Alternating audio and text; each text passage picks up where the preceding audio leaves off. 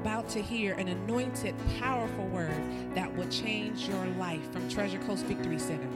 Be blessed as your faith goes from one level of glory to another level of glory.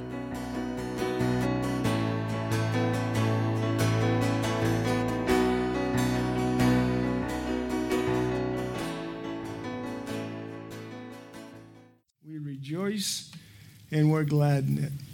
We thank you this evening that the Holy Spirit will take the things of yours and reveal them unto us. We make ourselves available.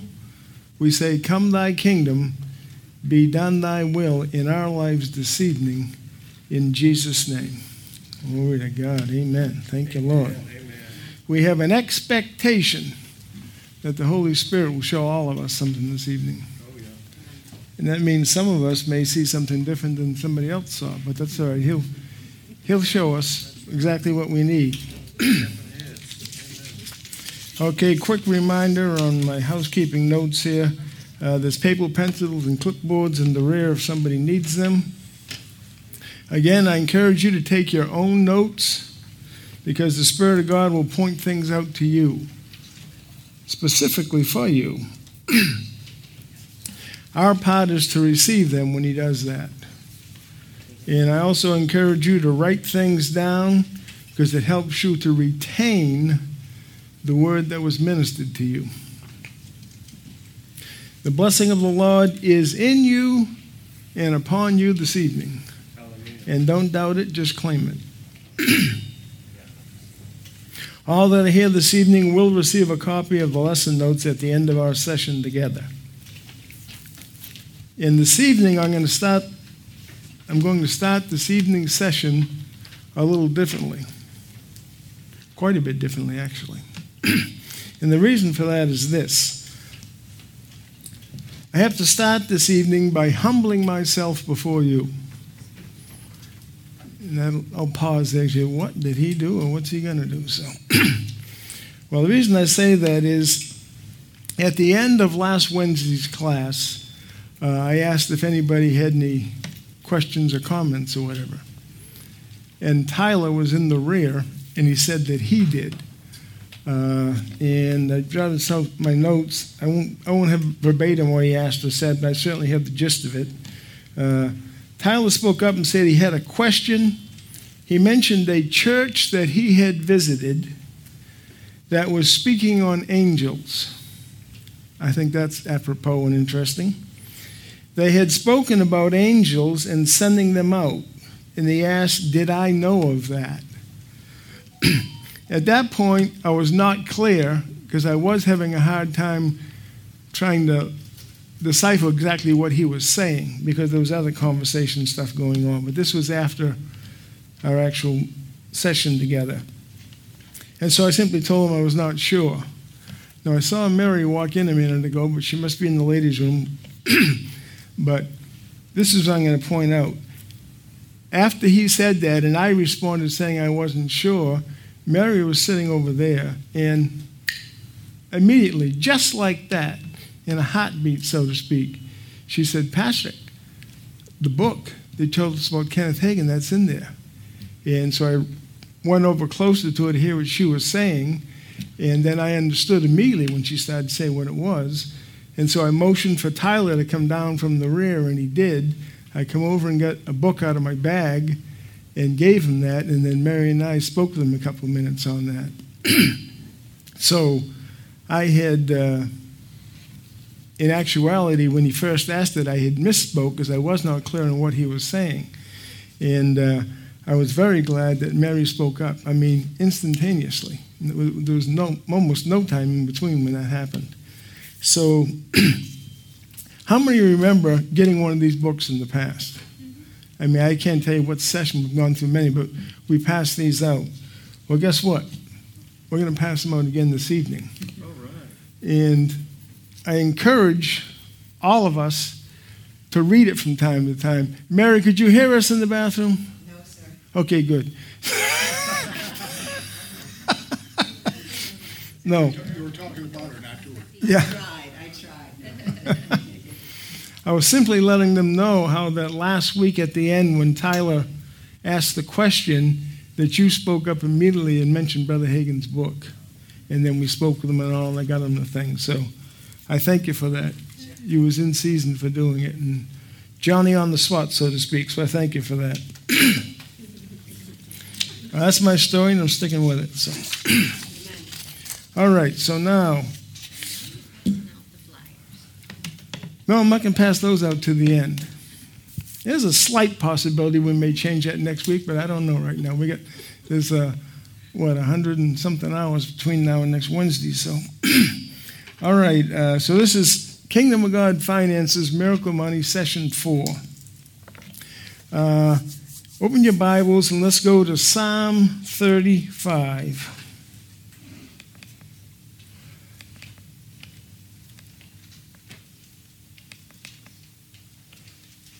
Psalm 35.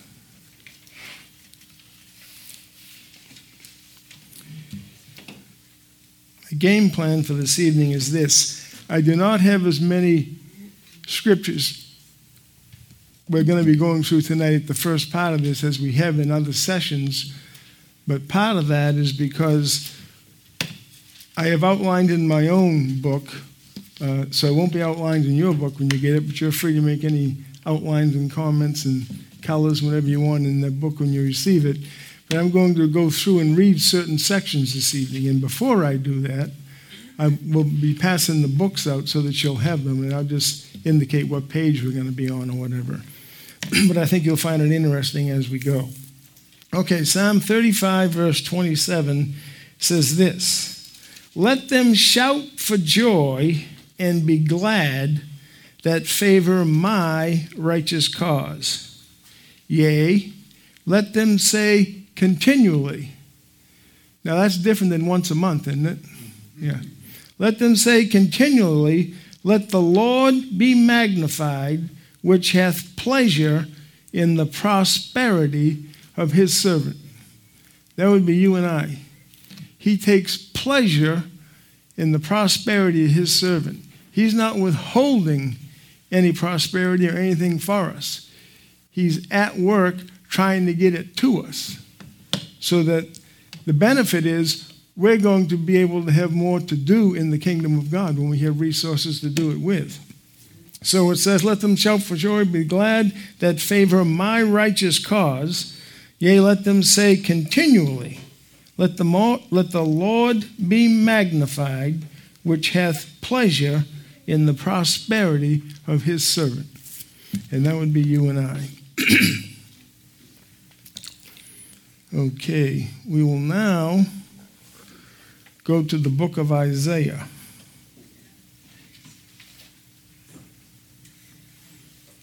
And we go to the very first chapter, Isaiah chapter 1.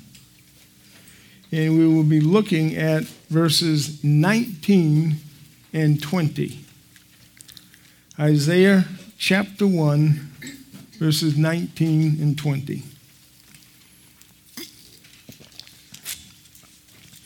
Glory to God.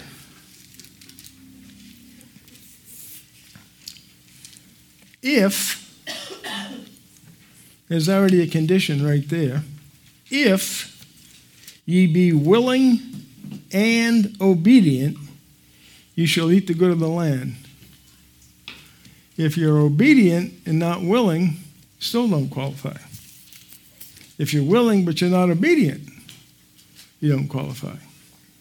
But if you be willing and obedient, ye shall eat the good of the land. Now this is the word of the Lord, right? But if ye refuse and rebel, ye shall be devoured with the sword, for the mouth of the Lord hath spoken. And so that pretty much sums up the matter right there. But you and I can simply choose to be willing and obedient. And I'll just touch on this for a second. When we go through this book later on, when I pass them out, now it would have been years ago in Brother Hagin's ministry, and for those that don't know, he's not on the planet anymore. But he was a young man, and the Spirit of God had to point out to him that he didn't quite qualify at that point for something. And we are going to read that, and you'll see it. But this is important about being willing and obedient, and we'll eat the good of the land. We don't want to be in the group that refuses and rebels. If you be willing and obedient, ye shall eat the good of the land. That is the promise from God's word. If we ever find ourselves not eating the good of the land, we need to ask ourselves, now what's going on here? Am I willing but not obedient? Am I obedient but not willing? I have them going together. Because this is his word. He can't lie. I mean, we're all banking on the fact that John 3:16 is true, right? That's right. And we're more than banking on it, let's say, mentally or emotionally speaking. We've already experienced it. And we experience more and more in our life. And that's what he wants us to have and see and have it become a part of us. Okay, let's try one in the New Testament. Let's go to 3 John.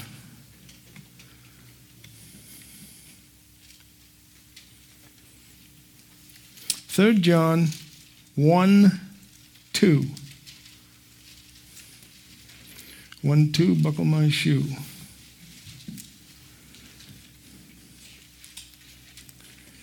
Third John 1:2. The elder unto the well-beloved Gaius, whom I love in the truth, beloved, I wish above all things that you mayest prosper and be in health, even as thy soul prospereth. See, again, that has a condition to it. If again, before we talked about willing and obedient, both had to be there and be met. Here, I wish above all things that thou mayest prosper. He wants us to prosper. That word prosper means succeed in reaching, succeed in business affairs, to be prosperous. Beloved, I wish above all things that thou mayest prosper and be in health, even as thy soul prospereth. Our soul would be part of where our mind is. We have a spirit, we have a soul, we live in a body. So he's talking about prospering and being in health even as our soul prospers. So all of us is there. Our health certainly has to do with our bodies.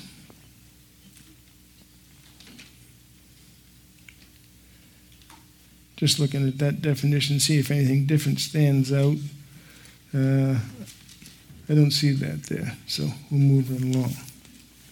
Beloved, I wish above all things that thou mayest prosper and be in health, even as thy soul prospers. So our mind and our will and emotions are going to be a part of what's going to enable us to accept what God has to give us, what he has to supply to all of us, what he wants to do for all of us. Absolutely wants to do it. As we've said before, you can't bankrupt God. I mean, in reality, we'd be relatively few in number this evening, although there's some seats filling up back there now, Pastor. So. But God has more than enough for everybody on this planet.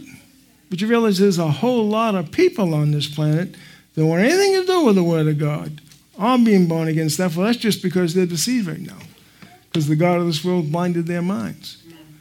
But there'll be a reach out into their lives, and they'll have an opportunity to accept it or reject it. Thank God when that happened to us, we made a decision to accept it. Okay, let's go to Haggai chapter 2. Anybody go to school with a fellow named Haggai? Neither did I. Haggai chapter 2. And we're going to be looking specifically at verses 7 through 9. Haggai 2, 7 through 9.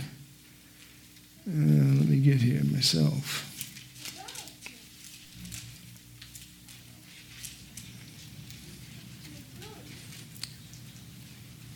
Actually, let's start in verse 6, okay? Even though your handout notes will say 7 through 9. Haggai chapter 2, verse 6, For thus saith the Lord of hosts, yet once it is a little while, and I will shake the heavens and the earth and the sea and the dry ground. If God wants to shake something, you imagine he can do that? Oh, yeah. Well, that word shake. You got your Bible open so you can tell us the answer on this one, AJ? Okay.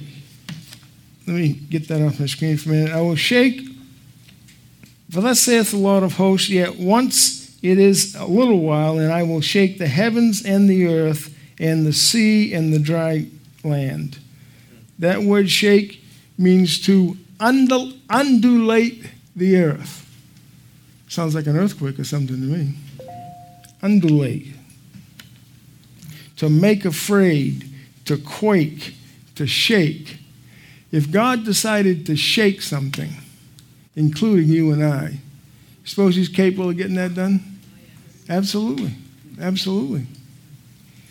There may have already been some times in your life that you were shaking under the power of God. And that's a good thing.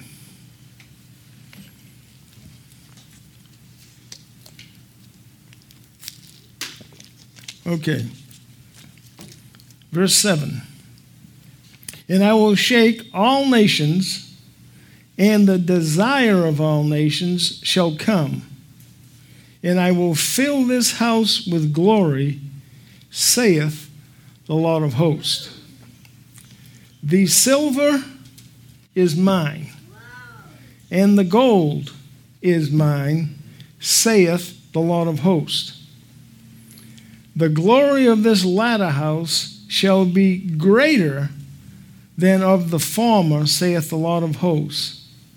And in this place will I give peace, saith the Lord of hosts. Look how many times he says, saith the Lord of hosts. He has hosts in heaven that do his bidding, so to speak. He issues commands and decrees for. You know what some of those would be called? Amen. Capital ANGELS, which we have been learning about. And I encourage you to continue to learn about them because, again, the Holy Spirit is the teacher. He will give you a picture. He'll give you imagination and image, something that will go off in you, and it'll benefit us. Because, remember, he is trying. He's working on a plan and a purpose in our lives. And what we're talking about right now is to receive kingdom of God finances to see the miraculous take place. I'm telling you, you need to be expecting that. Have an expectation that's going to help allow that come into our life. He wants to do it for us. That is his will. The Lord of hosts, the Lord of hosts, the Lord of hosts. Okay, we'll go to a New Testament one now, 2 Corinthians. Now, from our sessions before, anyone want to take a guess what location, what part of 2 Corinthians? Okay, good answer. I heard the answer. 2 Corinthians 9:6. We may possibly get into that area again next week. Can't guarantee that right now, but we're going to look right now at 2 Corinthians 9:6.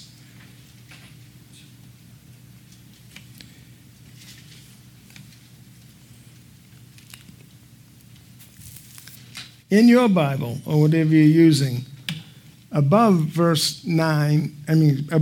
chapter 9 and verse 6, is there a heading there in your Bible? God loveth a cheerful giver. Excellent.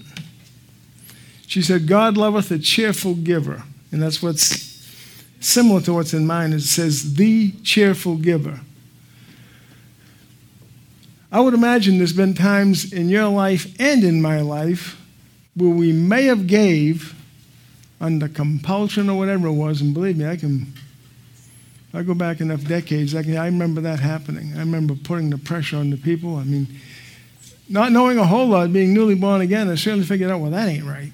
I mean, you're trying to coerce people into it. But God wants a cheerful giver, because that's the way it's going to do something in your life and then be rewarded from it. Okay, so let's read it. 2 Corinthians 9:6. But this I say, he which soweth sparingly shall reap also. How? Sparingly. And he which soweth bountifully shall reap also bountifully. Okay. Soweth is an easy enough word. It's in here throughout. It means extending, to scatter, to sow seed. That's what it's talking about. That's what the meaning of that word is. But when it says, he which soweth sparingly, can anyone, you say, you're asking us a lot of questions today. Well, trying to get you some extra credit, When you looked at these before, now it may have been a while ago, but do you have any recollection whatsoever what that word sparingly might have meant? Okay. What's that? Stingy. She said stingy. I would say that's correct because in here the word means stingily. It also says, let me look it up so I don't mess it up here. Abstemiously. And when I first looked that up way back when I first shared on that here, I figured, what in the world is that word? Well, that's what it means. Stingily, sparingly. And so, if that's what's going on in us, when we're giving an offering, when we're sowing seed into somebody's life, whatever it is, you can see what it's going to produce. If seed produces after its kind, you don't want that crop growing. So, he which soweth sparingly, or stingily, or abstemiously, shall reap also sparingly. That's the same way it's going to come back. And he which soweth bountifully shall reap also bountifully. What do we want to guess on that one?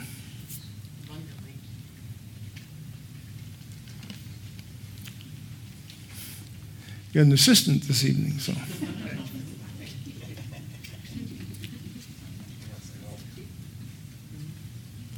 You'll be able to remember years down the road about him coming up front like that. So, I told somebody, I forget who last week, and I forget how it came up. Oh, I know what it was. There was a child sleeping in the seat in the rear row. And so all of a sudden this story and vision came to me. I mean, it is a story. I'm going to share it as a story, but it's a fact. It happened. The church I was going to, after church service was all over and we'd gone out because it was annexed, there was a big brick building, we'd go up there and have coffee or whatever and talk. And so when we got all done, we get ready to leave because by now the church was closed up, the church part of it, the lights were off and everything else. So my wife and I, when we get out to the car, and she says, "Where's Jason?" That'd be her son's name. And I said, "Whoa." We're running back in the building. It's pitch black in that church, dark. He was asleep on a chair. Never even knew it happened. So that's not in the notes, and you won't see it there or anything, but there's no extra charge for it this evening. So every man according as he purposeth in his heart, so let him give, not grudgingly or of necessity, for God loveth a cheerful giver. And again, that's what I'm saying. It is not good to put pressure on people for finances or money. It has to develop out of their own spirit. And I don't ever recall that happening here, which is a good thing. But I've been in places where it has happened. And I don't consider it a good thing, and I don't think the Spirit of God is that pleased with it as well.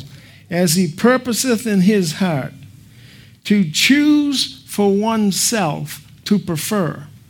So you're the one that choose, as you purpose in your own heart, to choose for oneself to purpose, not grudgingly.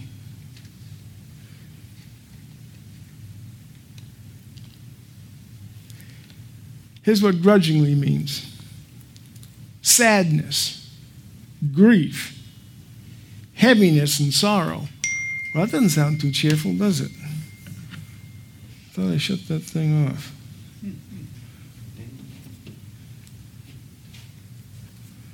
That's what I had to do last week, though, was really KO it anyhow, didn't I? All right. So grudgingly and feeling necessity, that's not a good thing, because that's the way it's going to come back to you. Seed time and harvest, as we sow.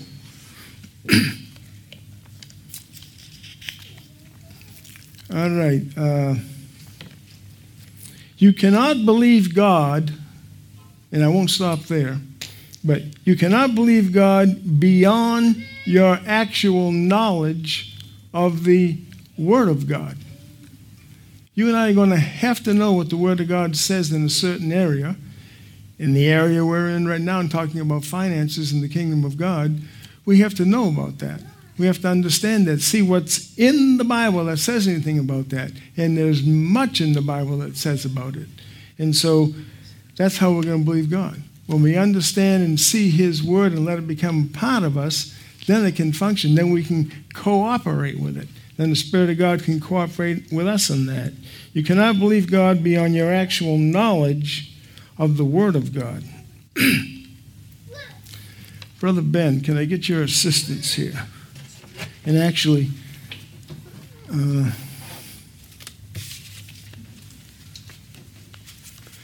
Jim, would you help us also?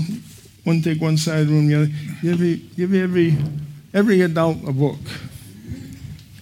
Every breathing adult in the premises gets a book. Now, you probably have one of these already if you attended any of our classes in the rear. I mean, in the past. But that's fine. Here's another one. And I want you to have it this evening because as I shared what happened last week and speaking what Mary brought up, I thought, you know what? I'm going to get those books. I had to check and make sure I had enough of them. So,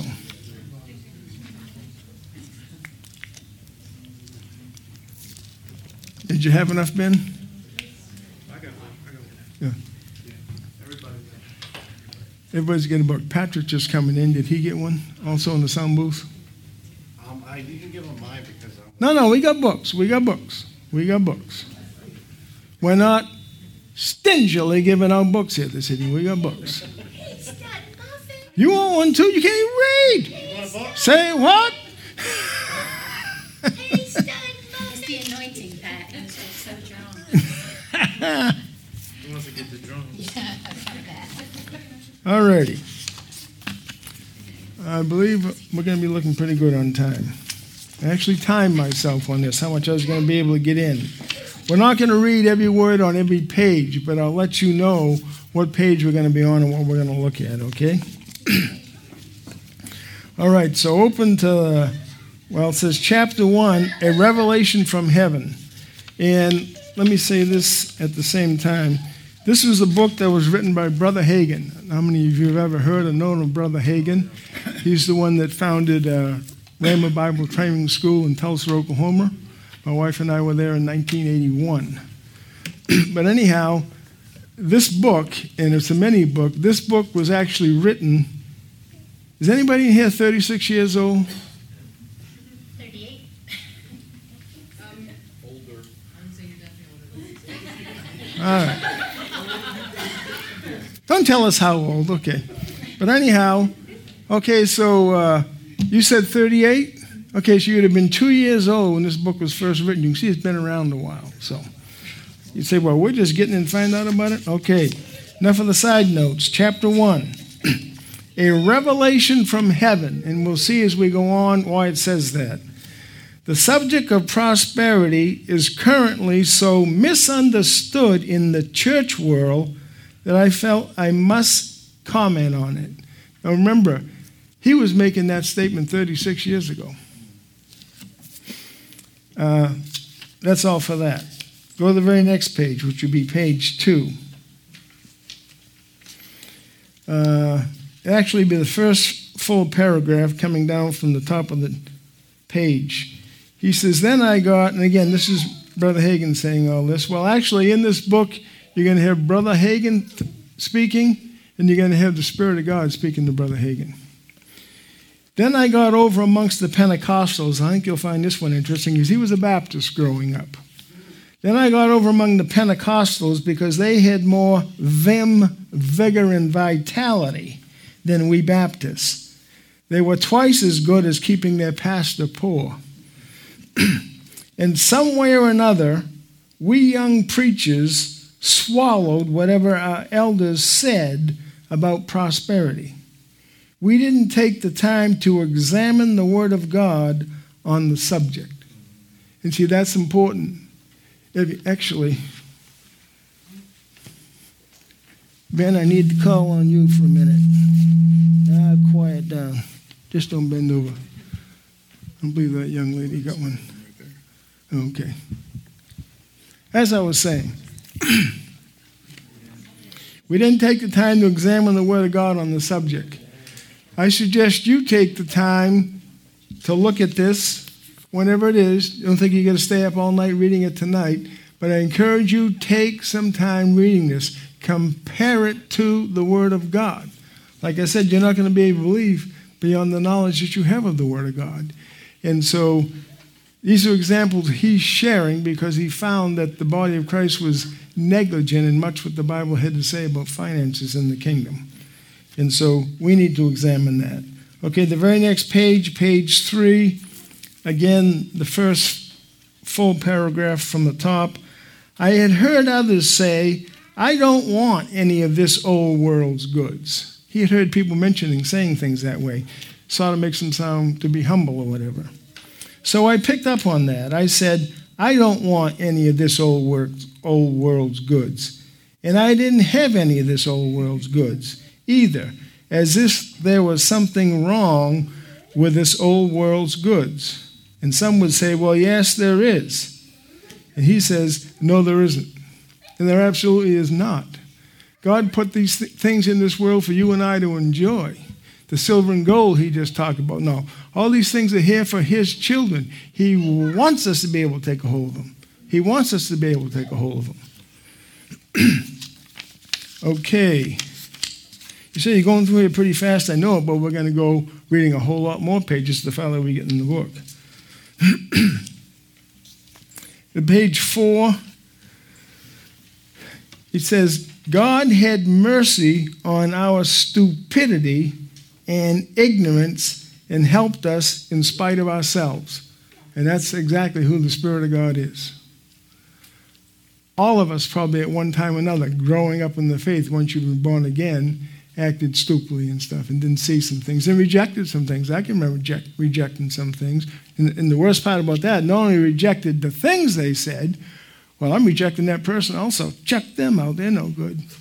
Well, I suppose God felt about that. Who are you to chuck this person out, you know? Okay, going right along.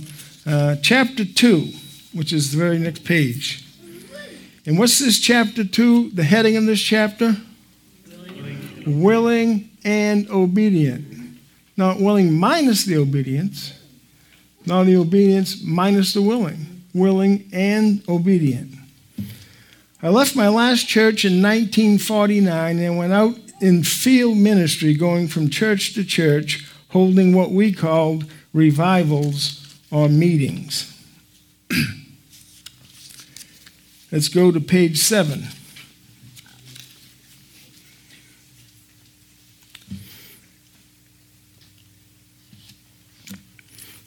And we'll go from the top of page 7. I was holding a meeting down in East Texas when I went to the Lord about our financial problems. I went on a partial fast, and each afternoon I spent several hours in prayer. I talked to the Lord like I talk to you because he knows what we sound like anyway, and there's no use putting on airs. I can remember him saying almost that same sentence in verbatim in Bible school or whatever, which is a good point. On the third day, I had all my statistics laid out in front of me once again. And I said, now, Lord, see how much better off I'd be if I'd stayed in my church. And that's what I wanted to do anyhow. I'd gotten hold of that scripture that says, if you be willing and obedient, ye shall eat the good of the land. And I quoted it to him again. I reminded him that I had earned $1,200 less than my pastor had paid me. Reminded him that my clothes were worn out and no food and without a car. Page 8, starting from the top.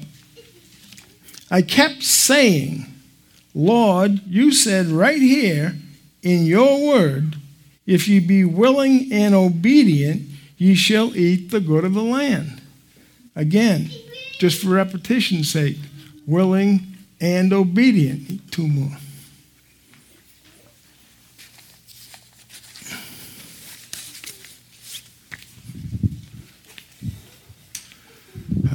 Hallelujah. That's a good thing, folks. That's a good thing.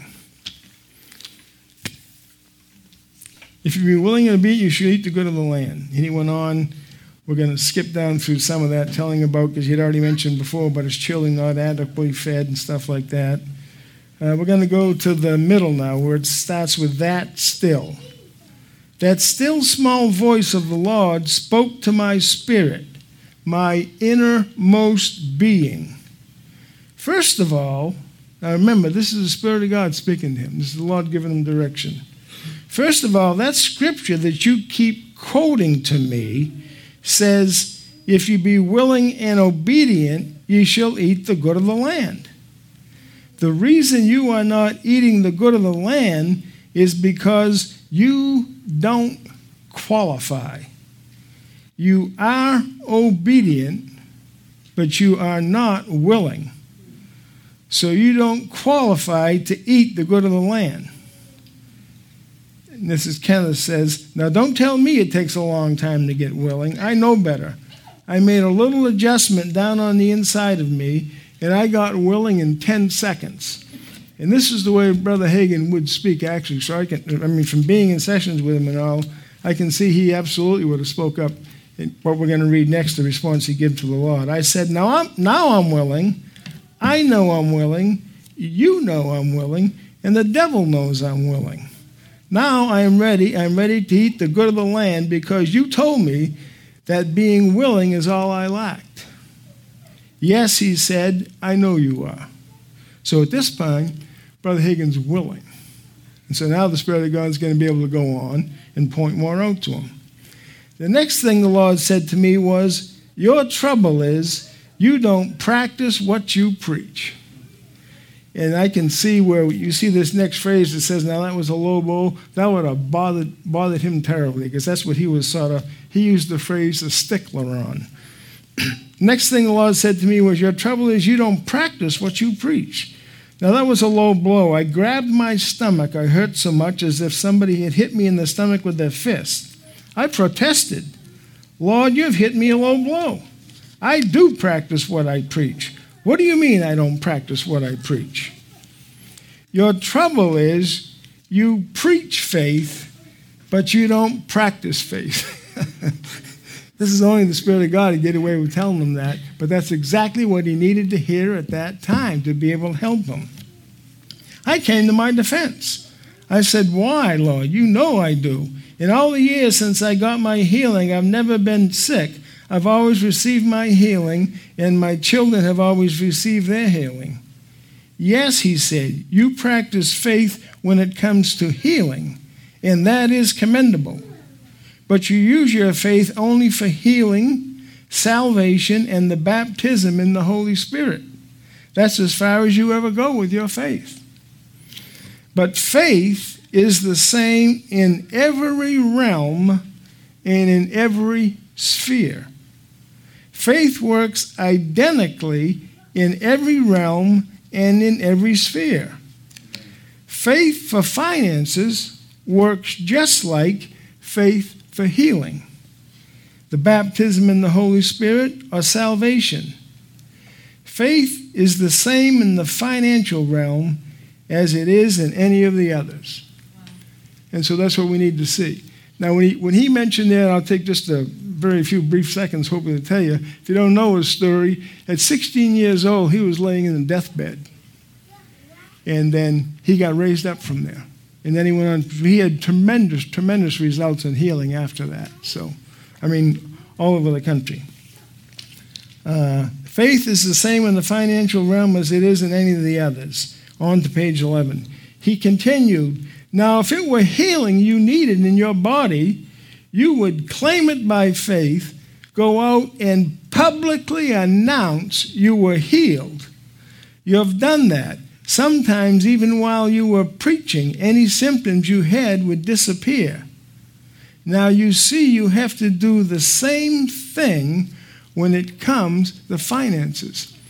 And we can see the wisdom in that because the Spirit of God knew what he had done in these other areas in his life and had great success. But he's now helping him to see faith is the same in every realm. You can do the exact same thing with finances. But he didn't know that prior to this. All right, Lord, I'll do that. I saw I was not exercising faith in finances at all. We hadn't known that we could exercise our faith for finances, so we did without. We struggled through. We barely made it. Over to chapter 3. It sort of skips page numbers in between here, but chapter 3, the head of that is back to beginnings. You can't believe beyond actual knowledge, the Lord said. I'll have to correct your theology a little. I'd been indoctrinated with all that religious thinking, and unconsciously I still thought that maybe it was wrong to have the things of this world. So the Lord said to me, go back to the book of beginnings. I knew he was talking about Genesis. He said, you know, I made the world and the fullness thereof. Yes, he answers. You know, I made my name. Yeah. Back up and get it right. You know, I made my man Adam, or Adam, whichever pronunciation you'd like. He says, yes. You know, it says in the 50th Psalm that every beast of the forest is mine, and the cattle upon 1,000 hills. Yes. It says in the Old Testament that the silver and the gold are the Lord's. Yes, I know that. He said, it's mine because I am the creator and I made it. But then I turned it all over to my man Adam, or Adam. I said, Adam, here's how we turned it over right here. Adam, I give you dominion over all the works of my hands. And as soon as he would have spoke that to Adam, that's exactly what he had. Now, he was the ruler on planet Earth. That meant Adam had dominion over the cattle on 1,000 hills. He had dominion over the world and the fullness thereof. He had dominion over the silver and the gold. Then the Lord said, for whom do you think I made the cattle on 1,000 hills? For whom do you think I made the world and the fullness thereof? For whom do you think I made the silver and the gold? For the devil and his crowd? No. For my man Adam. But Satan came along, and Adam committed high treason and sold out to the devil. I had never heard anybody preach this. I don't doubt that being the case.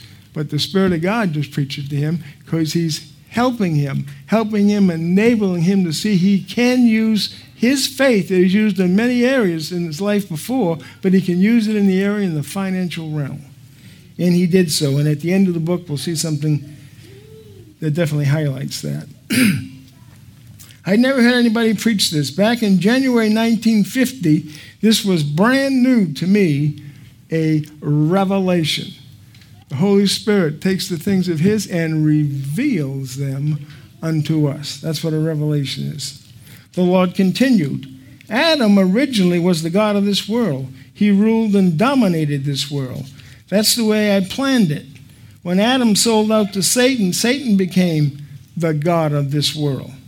As it says in 2 Corinthians 4:4, but he wasn't the god of this world to begin with. The Lord said, now the world can build a dance hall, a honky-tonk, a beer joint, a theater, put neon lights all over the front of it, and dress it up nicely. But if you want to dress up the church, people say, oh, no. Oh, no. I expect my people to have the best place in town to meet in. The Lord actually said that to me. And that's exactly what he expects. And you remember in some of our sessions in the past, I pointed that out once. He absolutely wants us to have the best place in this city. If we choose to stay, if this ministry chooses to stay in this city, wherever we are, he wants us to have the absolute best. Because we are his children. He's the one that made the silver and gold and everything for it. And when we have an expectation, we have the image inside of us to draw on the resources of the kingdom of God that he's going to enable and help us with, those things will change. They absolutely can change. Well, you just can't go out and buy, property's expensive nowadays. You were just talking about property expenses. It might cost us who knows what, $1.5 million, $2 million getting this facility. It may. What is that to the Lord? Well, I don't know where he's going to get it. Now, you don't have to worry about that. But he can do it. And so that's some of the stuff we should be putting in our spirit. God is not a cheapskate. You're never going to break him. And so, but that's what he wants for us. And so as Kenneth said there, the Lord actually said that to me. The Lord said, I am not withholding adequate food and clothing from your little children. That's not me. It's the devil, the god of this world. The money you need is down there on earth. It is not up here in heaven. And I'm not going to rain any money down from heaven because I don't have any American dollars up here. And if I did rain any $20 bills down, they would be counterfeit. And I am not a counterfeiter. You see, the silver and gold are down there on earth where you need it. I said in Luke 6:38, given it shall be given unto you, good measure, pressed down, shaken together, running over, shall men give into your bosom, down there on earth. You think he's getting the message across, Brother Hagin? Yes. You know what the more important question tonight is? Is he getting that question across to you and I? And the answer to that can be yes. So I don't know if I understand that all right. I say, have your spirit say yes.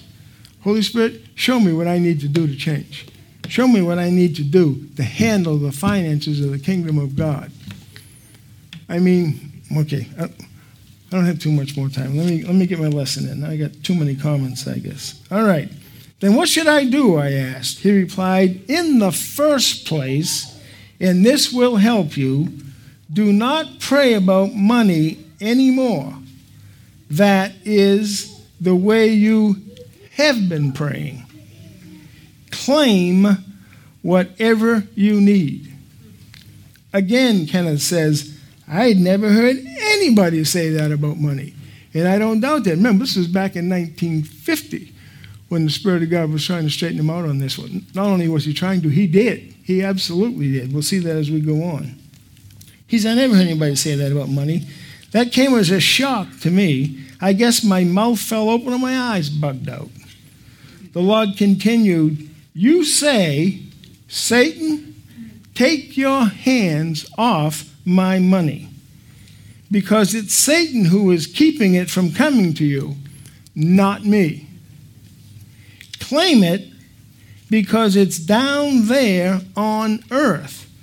And Satan has the most control of it because he's the god of this world. 2 Corinthians 4:4 we mentioned earlier. Say, you mean it's going to help if you open your mouth and say something? Amen. Well, it ain't going to happen if you don't. You could be under conviction. Somebody's preaching about salvation. You go up there and they say, we're going to say the sinner's prayer. Repeat after me. They say something, you just go.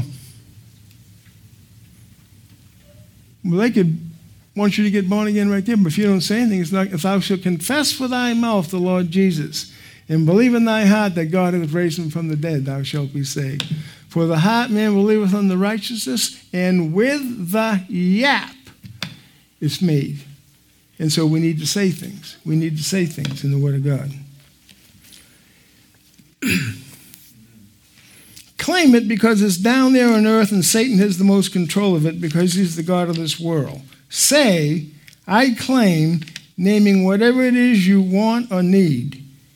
People will argue, well, I can believe that God will meet our needs, but that's getting too far out there when you start talking about wants. And he says, that's just what I said to the Lord. Now, Lord, I can believe that you want to meet our needs, but our wants? He replied, the Lord replying to him, you claim to be a stickler for the word. And that's sort of what I was referring to a while back as we read.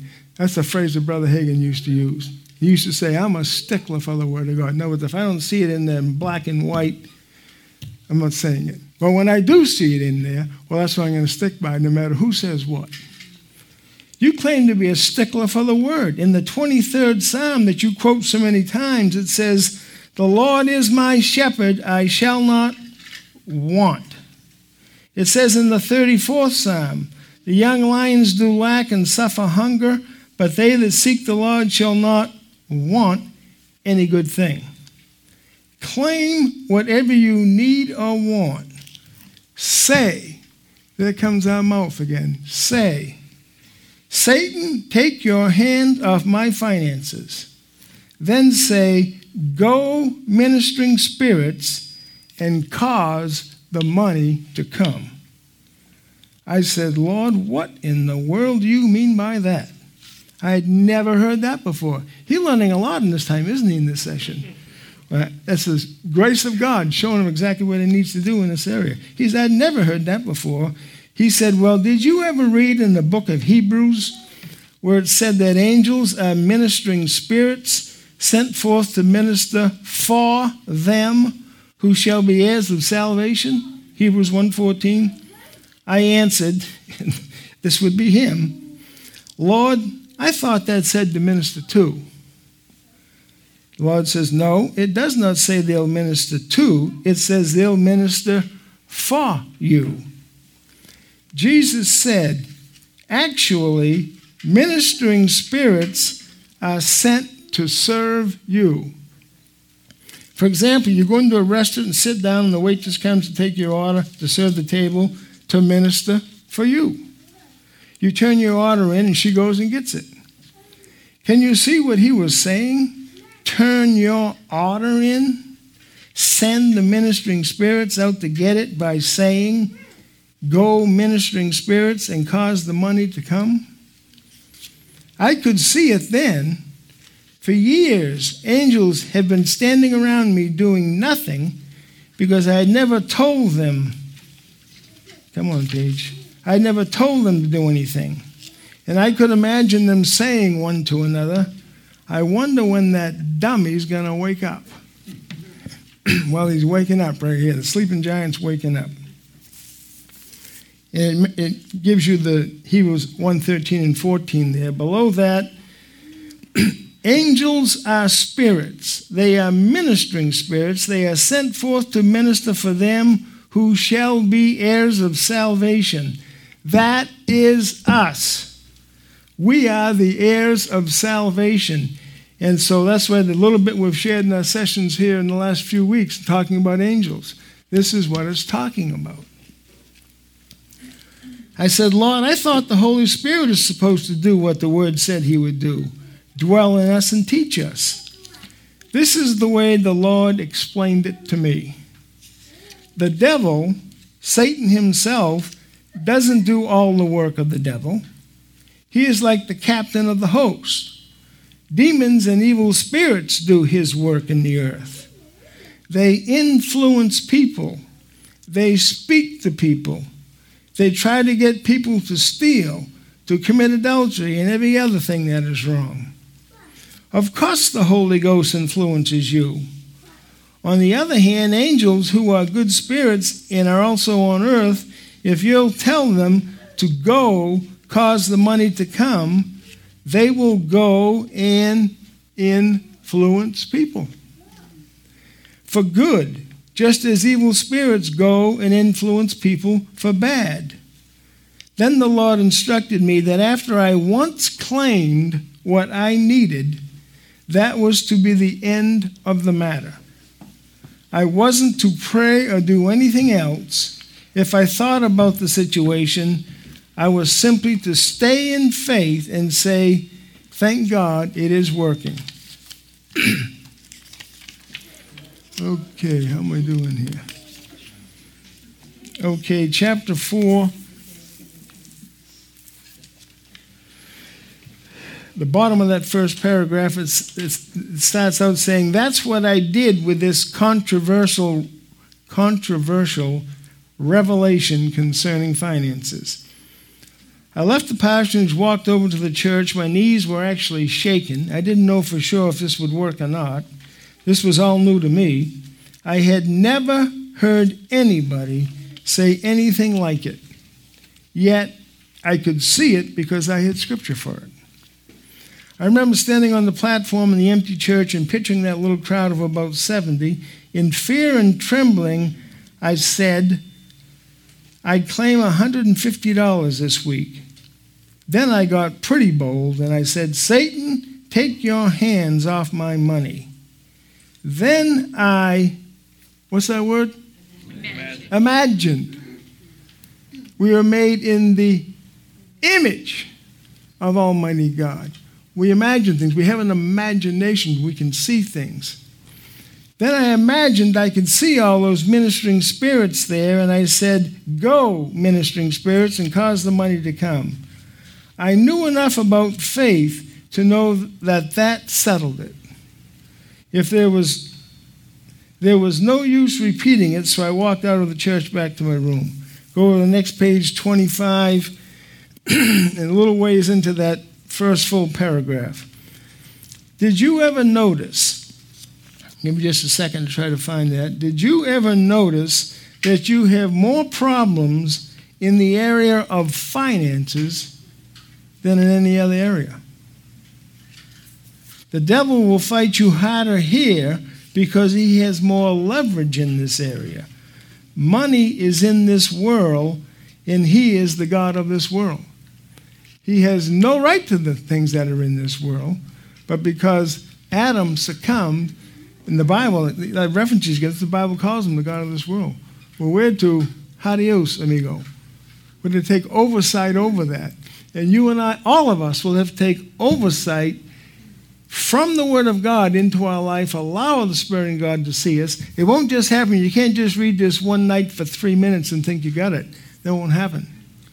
But you read the Word of God, you spend time in the Word of God, and this book is a guide in some of that area, and then these things begin to come to you. It says, if you be willing and obedient, you shall eat the good of the land.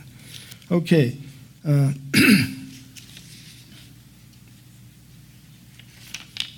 Let's go to the very bottom of this, page 25.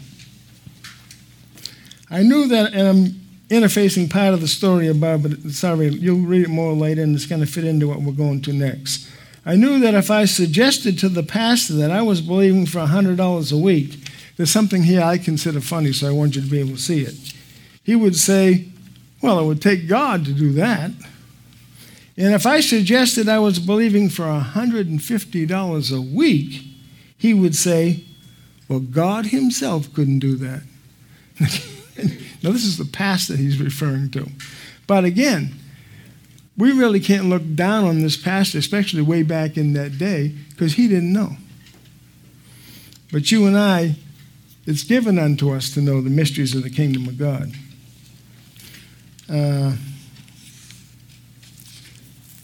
Middle of the page. That night, I said, Brother Pastor, he's in this pastor's church holding meetings. This is what information he's given to the pastor. Brother Pastor, don't make any pull for money for me. Pass the plate and say, this is Brother Hagin's offering. Say as little about it as you can. When Brother Hagin, it is our custom to take up a pledge offering, he protested. The full gospel churches won't change customs. They'd rather give up Jesus than change customs. And that's exactly what he would say, somebody believe me. Well, I said, don't take up a pledge offering, just pass the plate. Brother Hagin, you won't get a quarter. I replied, if I just get a quarter, you'll never hear me gripe about it. I will just go my way with a quarter, and I'll know then that I missed it. I want to prove something. You just do what I tell you to do. I got this revelation about the middle of the week. On Friday, the pastor asked me to stay longer because the meeting was going so well. I could only stay through the next Wednesday night, however, because I had to go to another meeting in Alabama. I went back to the Lord and changed my request from $150 to $200. He's updating here. We got to have a little more funds. When Wednesday night came, the pastor handed me $240.15. After the service, the pastor said this, That beats anything I've ever seen. I don't know where in the world that money came from. And Brother Hagin replied, I understand it thoroughly. In other words, he knew exactly what was going on in his life, what the Spirit of God was dealing and teaching him with. And he tested that revelation again at another place. Okay, so at the bottom of page 27, I tested this revelation again at my next meeting. I claimed $150 a week. I counted 45 people in the morning worship service, including the pastor, his family, and myself. At the end of 3 weeks, I was given $750 plus a new set of tires for the used car I had just bought. From then on, I purposely went to small country churches, even though I could have gone to the bigger city churches. I got so much money they'd be astounded. God's word works. It took all the faith I had back, and here's the part I want you to see, I mentioned earlier. It took all the faith I had back in 1950 to believe for that $150 a week. After feeding my faith on the Word of God and exercising it for the past 30 years, I can now believe God as easily for $1 million as I could then for $150. Now, that may astound many of us in here, but I assure you it happens today. I know a pastor who's been, well, actually, it'll tie right in, I guess. I won't get into any names this evening, but I can guarantee, if you ever wanted to ask me individually, I'll tell you, but absolutely true stories. He served in Brother Hagin's ministry for many years, under Brother Hagin himself. Got to know him well, you know, everything that goes along with that. And so today, he now has 2 churches in different parts of the United States. One of them is over in Sarasota, Florida. And they put millions, capital M-S, millions of dollars in that facility to make it world class. The point is, if I can get this out briefly and easily, the point is he has become a steward. He will only do with the money what the Spirit of God directs him to do with the money. And because of that, he's a faithful steward. And so he handles now millions of dollars. They have millions of dollars in reserve. Now, many times it's not there for long. But like when this COVID thing happened, he knows ministers all over the country because he goes there and preaches and stuff. But he knew many churches were hurting. So they purposely sent out, and I'm not doing this to brag, these are facts. He purposely sent out to many different ministries that he contacted, know how they were doing, where they're at, some about to go under. He sent out, not to each individual, but the sum total that they sent out over a couple of months was $2 million. Now, do you understand you can't give somebody $2 million if you don't have it? But I say that to say this. God, you cannot bankrupt him. He is looking for believers in the body of Christ to believe him for what he has. We need demonstrations that would knock the socks off people in this world. Many people in the world in the natural, they're almost bankrupt anyhow if they're not. They can't even pay on their credit cards and stuff. We need to be able to help them. And it's more than just that area. I understand this. I'm not saying, as I try to point out every time, it is not just about finances. But there is things to do in the kingdom of God about finances. And he wants you and I to have them. If you are the child of the Most High God, he wants to get it to you. And that's one of the things there, and I'll close with that, is that we need to be faithful stewards of what you have right now. Well, I don't have a whole lot right now. Well, that's all right. But you got to start somewhere, so be faithful with that. Be faithful with that. And I'll remind us in this, and we'll close with that. The Bible tells that the tithe is the first tenth, and it's holy, and it belongs unto God. So that is the beginning stage for anybody that maybe hasn't heard that yet or hasn't fully walked into it yet. And so if somebody hasn't fully walked into it, I strongly encourage you to say, well, I can't give up, let's say you made $300. I can't give up no $30. I mean, I got a hard time meeting it right now. Just ask yourself this, what could you give up? Could you possibly give God $1, $1.30, $2, even though it's supposed to be 30, and you understand that when you understand what the tithe is, start somewhere. Because God wants to get it to us. Believe me, God wants to get it to us. He not only wants to get it, you're going to see it. You're going to see it in this house. You're going to see it in your lives. If we respond to the Word of God, leave the miraculous to Him. He'll take care of that. Leave the miraculous to Him. You yield yourself to Him. You study that Word. Give place to it. And allow God to have His way. And we're a couple minutes over, but I don't think you're going to throw me out yet, so that's good. All right, Father, we thank you this evening for the time that we had together. I believe that your word is sown into their lives. They have an ear to hear what the Spirit says to the church. And so we thank you for this word. We thank you for the encouragement. We thank you for the faith that is inside of our bosoms right now from hearing that word.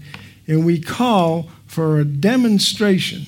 We call for a demonstration of the kingdom of God finances in the lives of everybody that is in here this evening. And we thank you for that in Jesus' name. Amen.